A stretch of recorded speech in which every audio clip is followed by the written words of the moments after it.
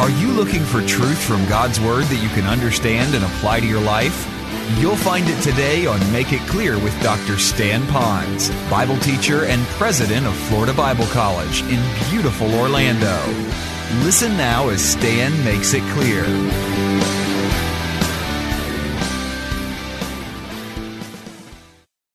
It's so bad that you have. All of a sudden, that hope that you once had is dashed. It's destroyed. You had the hope then. You're saying, oh man, what am I going to do? At one moment, that anticipation with joy. The other one is, oh man, I hope. I don't know if I'm really going to get through all of this stuff.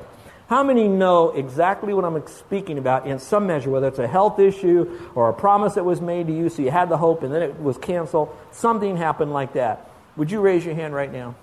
Okay, all of us have that if you all think about it. Okay, here's the good news.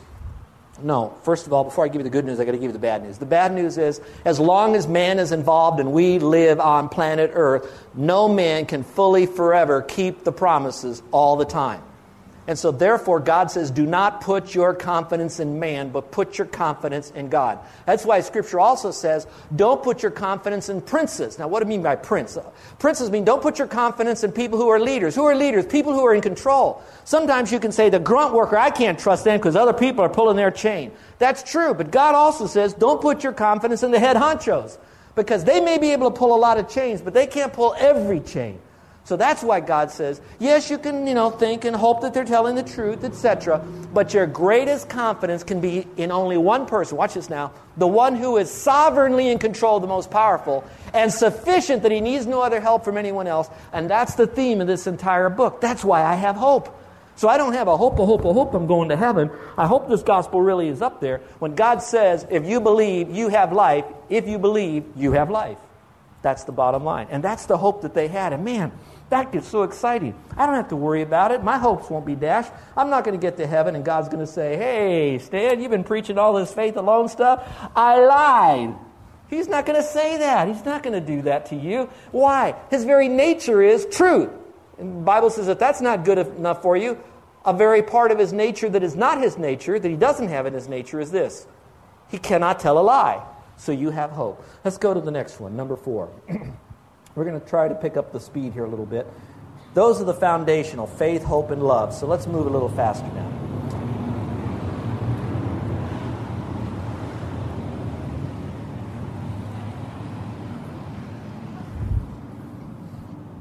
That's my mom's gang.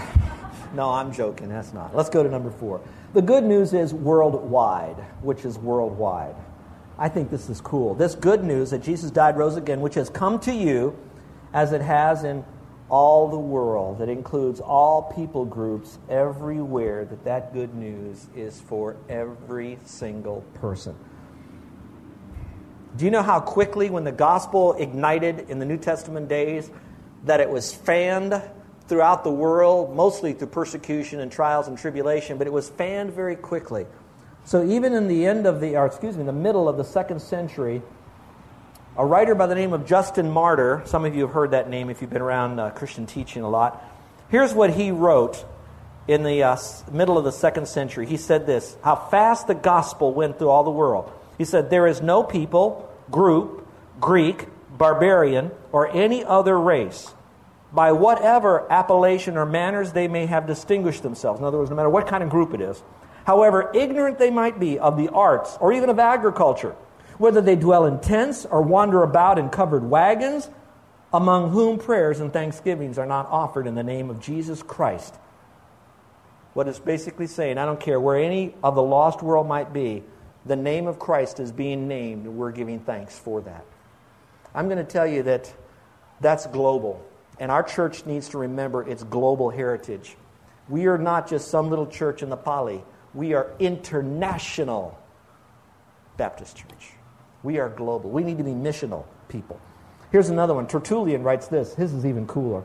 He says, we Christians, remember this is right when the New Testament was just finished. He said, we Christians are but of yesterday, meaning we just got our start in Antioch. We just started. We're but of yesterday. And yet we already fill your cities, your islands, your camps, your palace, your senate, and your forum. We've left you only your temples. So what he's basically saying is, we who are Christians, As much as where we could be, whether it's in a camp, an island, whether we got involved in politics, wherever we were as a Christian, we are everywhere, except we won't go to your temples. We're not going to worship your God.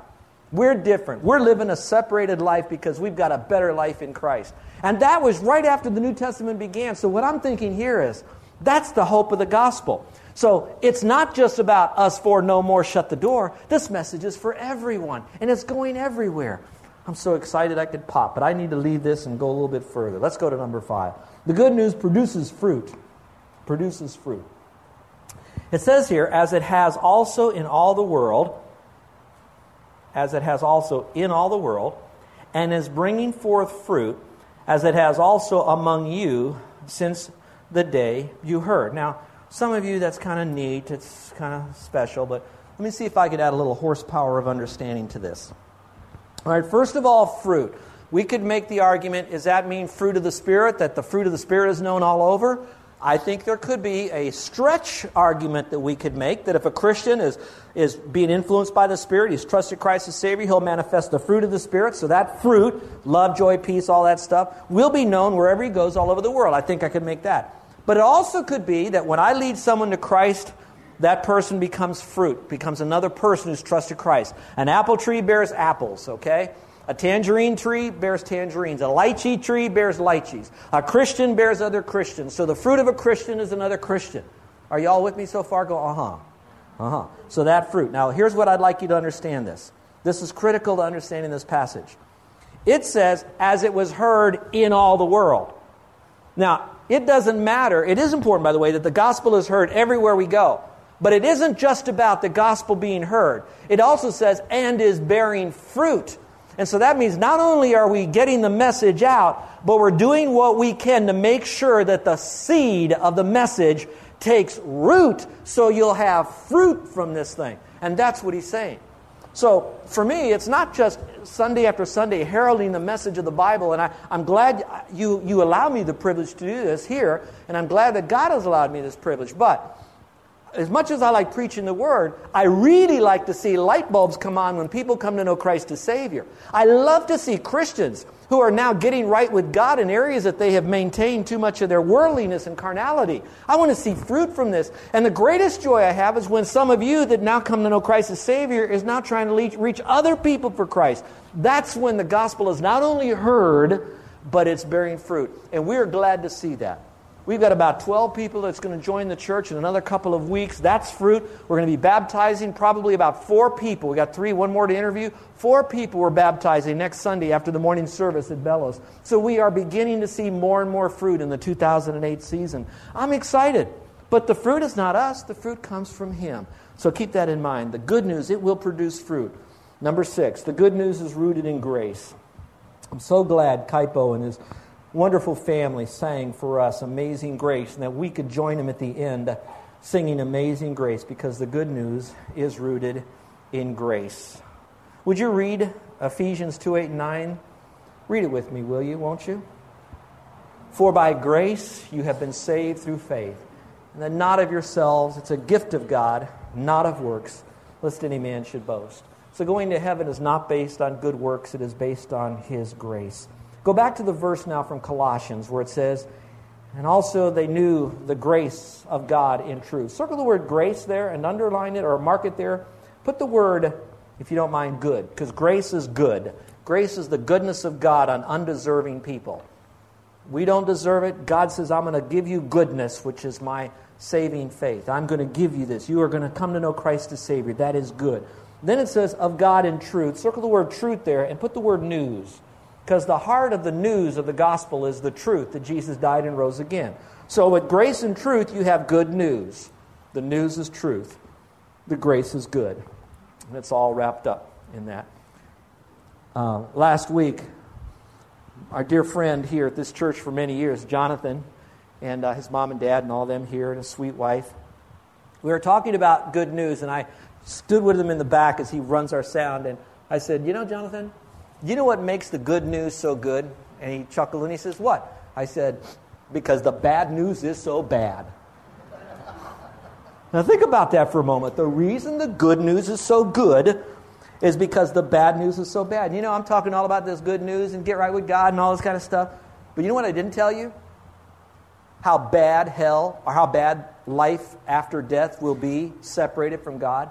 Now, this is a whole sermon. I mean, it's more than a sermon because Jesus spoke more of hell than he did of heaven. And I don't think we really capture what it's like when someone dies and go to hell. A couple of weeks ago, maybe it was last week, I mentioned how that some of us pastors are asked to do a funeral when a family has nobody to do a funeral. We're faced with having to say something about a guy who everything we hear from the family, everything we read, his whole eulogy, is that he believed in a belief system that was not Christian, that is not truth. He believed a lie. And this person died. He did a lot of nice stuff, so I'm not going to deny that he had a good, like a vapor life here on this earth, adding value. But he's dead. And everything I know about the veracity of Scripture tells me that when that person died, he was not absent from the body and present with the Lord. And if he's not absent from the body, present with the Lord, he is suffering the vengeance of God's eternal judgment and fire forever and ever. And when I'm up there, and we're at the casket at the cemetery, and I'm looking at this, I'm thinking, this guy right now, who did not trust Christ, he's just not dead. He is suffering the vengeance of eternal damnation forever. And do you know what? This is going to hang on to your seats when I tell you this.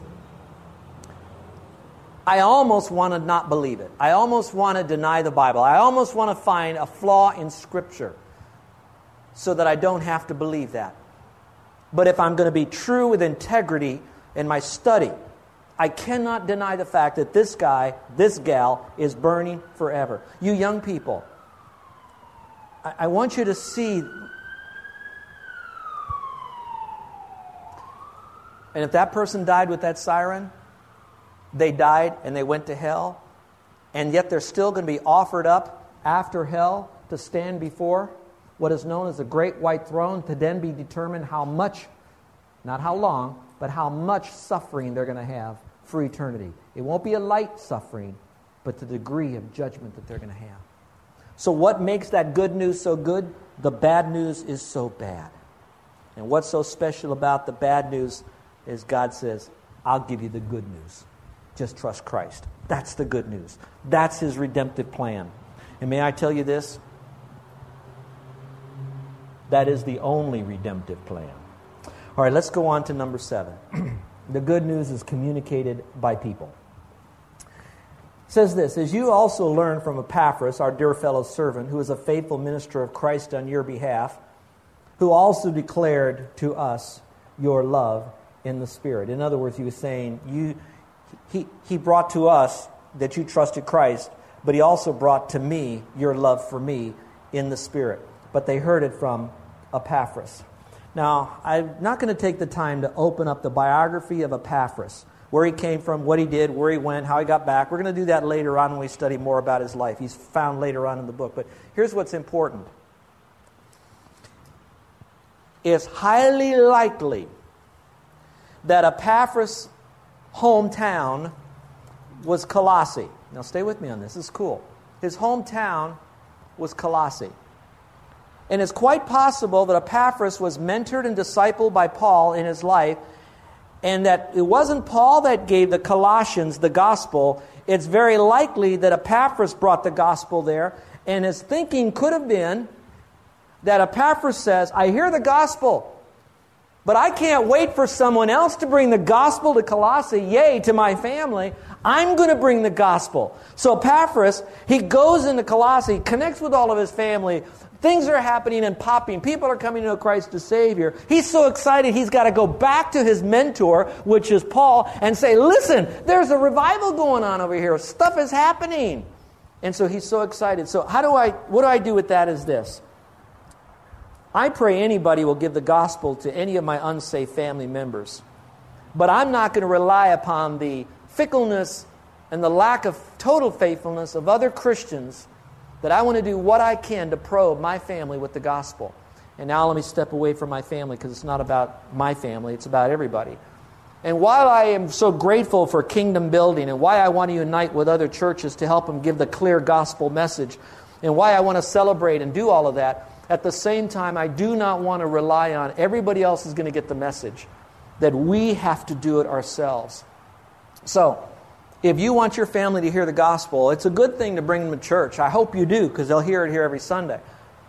And maybe you're the only one that'll get them here. But at the same time, don't rely upon the feebleness of my ability to communicate into the heart and life of your family member. That God might very well call you to be the Epaphras of your family. And some of you, let's step away from your family, of your canoe club, of your job, of your cubicle, of your class, of your committee, of your neighborhood, of whatever else you're involved in the island politically or socially. That you become the Epaphras, because it says the good news is communicated by people. My beloved Epaphras. Look at the first part of the verse there in verse 7. As you Colossians also learned from Epaphras. Would you underline that? You learned it from Epaphras. You've heard it from others, but you've learned it from Epaphras. Your family and friends could hear it from others, but they got to hear it from you. That God has led you to be that missionary for that particular time. I'm excited about this message. I'm excited about our missionaries. Do you know that it's been brought to my attention that in October 4th through the 12th, we did a little study here of our missionaries. Do you know that we have 70% or more of our missionaries that are going to be coming in from all over the world to be here for our Leaving a Legacy conference? Do you know how hard it is for churches to have that percentage of all their missionaries to come in for a conference? We have 7, and there are still some we're waiting to hear from. This number could go up to 80 or 90%. And listen. We are a poor church. I'm not asking for money. We are a poor church. These missionaries are paying their own money to come. Now, some of us, we think about our money and we go travel. Missionaries, for them to leave their ministry has to be healthy enough so they can leave it in the hands of someone else to be able to leave it, taking the time away in their busy calendar like ours are, to then say, we'll come, we want to be a part of that. Do you know why? Because the heritage of the churches, look up here, is that we know the good news is so good, and we want everybody to hear that message. And I'm thrilled by it. So let's look here. Our reflect and respond. As a church, we will. As a church, as a team, we're as a family here. We're going to make new people feel like they belong here. There's a Greek word called koinonias, which means fellowship. There's a Stan Pond's word called koinonitis, which means the disease of only looking at each other here. All right? We want to love everybody, but we don't want to have ingrown eyeballs. Number 2, we want to view intimacy as a key value within the faith family. So in other words, we don't want to rely upon the public preaching of the word only, but we also want to get involved in small groups. Sunday school classes, in groups where we can have a little bit more intimacy as we study the Bible. Number 3, we want to base our identity on the future, not our past. We look at the past, we celebrate the past, but we realize that we are a very alive and growing church, so we have to look to the future here as we look toward eternity. Number 4, exist for a purpose. Our purpose is not about us, it's not about just our legacy, but we're going to leave the legacy of Christ. Number 5, be relationally based instead of facilities based. We want to have good facilities, and we're working on it. How many remember the news this week when they said how much rain the island had? They had like 3 inches, 5 inches. How many remember that this week? How many saw where that it was raining in Nu'uanu? You remember that? All right. They had a fire engine out here trying to keep rain from going into a person's house. And I'm nervous. I'm sweating. I just remember our flood, and I'm saying, oh, my word, what's going to happen here? So I call Carol. No joke. I call Carol. Wednesday night, she's coming home from the ladies' Bible study. And I said, would you do me a favor? Would you check the stream? And if the water's coming up into the parking lot, would you get down in the stream and break loose those logs? No, I didn't say that last part. I said, let me know. She went over there. She says, no, the parking lot's wet, but there's no water in this thing. So we're really great. Thursday morning, I got here early, and I drove to the park over here. Lincoln was here. I said, Lincoln, help me. I got on the side of the deal, cleaned out all of the side of the stream. He then took the stuff to the side of the road. Then another neighbor who helps us occasionally, he jumped into the water. It was so much full that he said the water, when he saw it about, 1 o'clock that morning, he said it was already at the parking lot level, but he didn't know what to do. Praise God, it didn't come over. It dropped enough. So in this Nu'uanu stream, we're breaking up the logs. We have a handsaw in here. We're chucking the logs up on the side. They're all piled out here. Please take them for the Ohana family camp and burn the life out of those, will you? They're all for you to take. But I'm only telling you that. We can have a nice building, a nice air-conditioned facility, paved parking lot. We can have a popcorn palace, I'll call it. It goes everywhere, and it's all nice. But I don't want us to be known for our facilities. I want us to be known for our love, hope, and our faith. So, we want to be relationally based. Number 6, remain open to try new methods in communicating the old message. New methods, old message. And number 7, it's not in your notes. I looked at this list and I said there's something that is missing dramatically, and that is that we will have a thorough and accurate knowledge of God's Word. That's number 7. That's how we're going to respond to this good news. As a person, I will do the following. I'll place my faith alone in Christ. If you have not done that yet, you have a lot of news, but you don't have good news. You need to trust Christ as Savior. And remember, the reason the good news is so good is because the bad news for you is so bad. So embrace Jesus Christ, the author and finisher of the good news. Number 2, for those that know Christ, love others to Christ. Don't drive them to Christ. Don't buttonhole them. Don't get up on your chair at your office and point your bony finger of wrath at them. Just love them to Christ. Love them enough to give them the message. Number 3, rejoice in the hope of living forever in heaven, because I have Jesus as my Savior. Some of you, you're in the winter of your life, and I know you're trying to pack it all in as much as you can at the end of your life, but we all know that we're going to die. I guess now that Carol and I are getting a little bit further in our life, we have less before us than we have behind us. We start realizing we're not going to be here for forever. And yet the greatest news of all is that we know we go to heaven. It's not a hope, I make it. I got to keep working to get there. It's no, I've got the hope. I've got the promise. I'm going to heaven, and nobody can change that promise because it's God who's unchangeable. That's the hope. And you have that too, all of you. And then it goes on to say here, and I think this is important, that we're going to strategize how we're going to reach the world for Christ. What's another way we can do it? What are we not doing that can take the message to the world? Number 5, increase the fruit I have by Jesus Christ. In other words, are there people that I'm still not yet meeting? Last night we had our singles group. There was a planning meeting. It wasn't a fellowship work meeting. It was a planning time to look to the future. And it was so neat because one of the guys was asking the question, I don't know any lost people. I don't know how to connect with them. You guys do a better job. And he named a name. And this person was very quick to say, no, I'm just like you are. And so the group got together. And you know what they did? At the end, they prayed for this young man, and they prayed that God would bring people in front of him, that he would see all the opportunities that were there and strategize how to do it. At the end of that young man caught fire for God, and here's what he said. He said, you know what? I was talking to someone. Yeah. In other words, the positiveness is there. If you realize a resistant spirit will destroy your creative spirit to reach others for Christ, you destroy that resistant spirit and allow the creativity of God to strategize how you as a person and how we as a church will connect to this world. Next, we're going to increase our fruit. We're going to grow in our understanding of grace through Jesus Christ. And the way we do that is to understand His Word. And finally, obviously, to tell others about Jesus Christ. Well, those of you who are our guests today, here's your opportunity to make sure that you're going to heaven when you die. So would you bow your heads and close your eyes? We're going to have you have a private moment with God. We're not going to move around. We're not going to stand up. We're going to give you your private moment with God right now. We're not going to go to our telephones. We're not going to be thinking about other things right now. In your private moment, the rest of these people who have trusted Christ as Savior, they are taking you to the throne of grace for you. They are praying for you. That's all they can do. Some of them, they know you. Some of them, they don't know you. Some of them, they know about you because you were very much like them, seeking God. And they're praying for you right now because they know that the good news is so good and they want you to have it. But here's what they cannot do for you. They can love you, they can play with you, pray with you, all that stuff, but they cannot save you from condemnation. That's something that you and God have to work on. And so what you do to the Lord, you come to the Lord right now in the private moment that we're giving you. And you simply say, Lord, I'm a sinner. I know I've done things wrong. I know that I'm facing an eternal death of bad news. And right now, I want to receive the good news that Jesus died and He rose again for me and paid for my sins. And He's forgiving me. And I want to say thank you, Lord, for doing that, because just like that chair, I not only know it's true, I am now totally, completely relying upon Christ to forgive me and give me eternal life. Now, my friend, you can say that in your own words. It's a mental transaction, but you believe that Jesus is Lord and that He died and He rose again, and He will now be your Savior if you'll trust Him.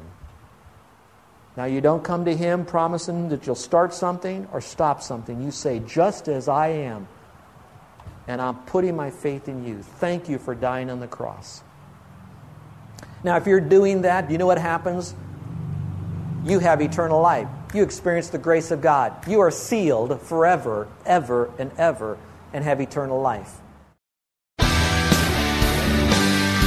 You're listening to Make It Clear with the teaching of Dr. Stan Ponz, founder of Make It Clear Ministries and president of Florida Bible College in beautiful Orlando, Florida. Make It Clear is dedicated to taking the Word of God with clarity into every person's world. It is the support of listeners like you who make the ministry of Make It Clear possible. You can provide your tax-deductible gift to Make It Clear online by going to makeitclear.org.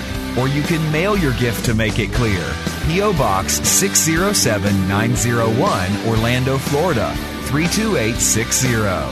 Thank you for helping us make it clear. If you would like to have Dr. Ponz speak at your church or event, please send us an email at tellmemore@makeitclear.org. Thank you, and remember to make it clear.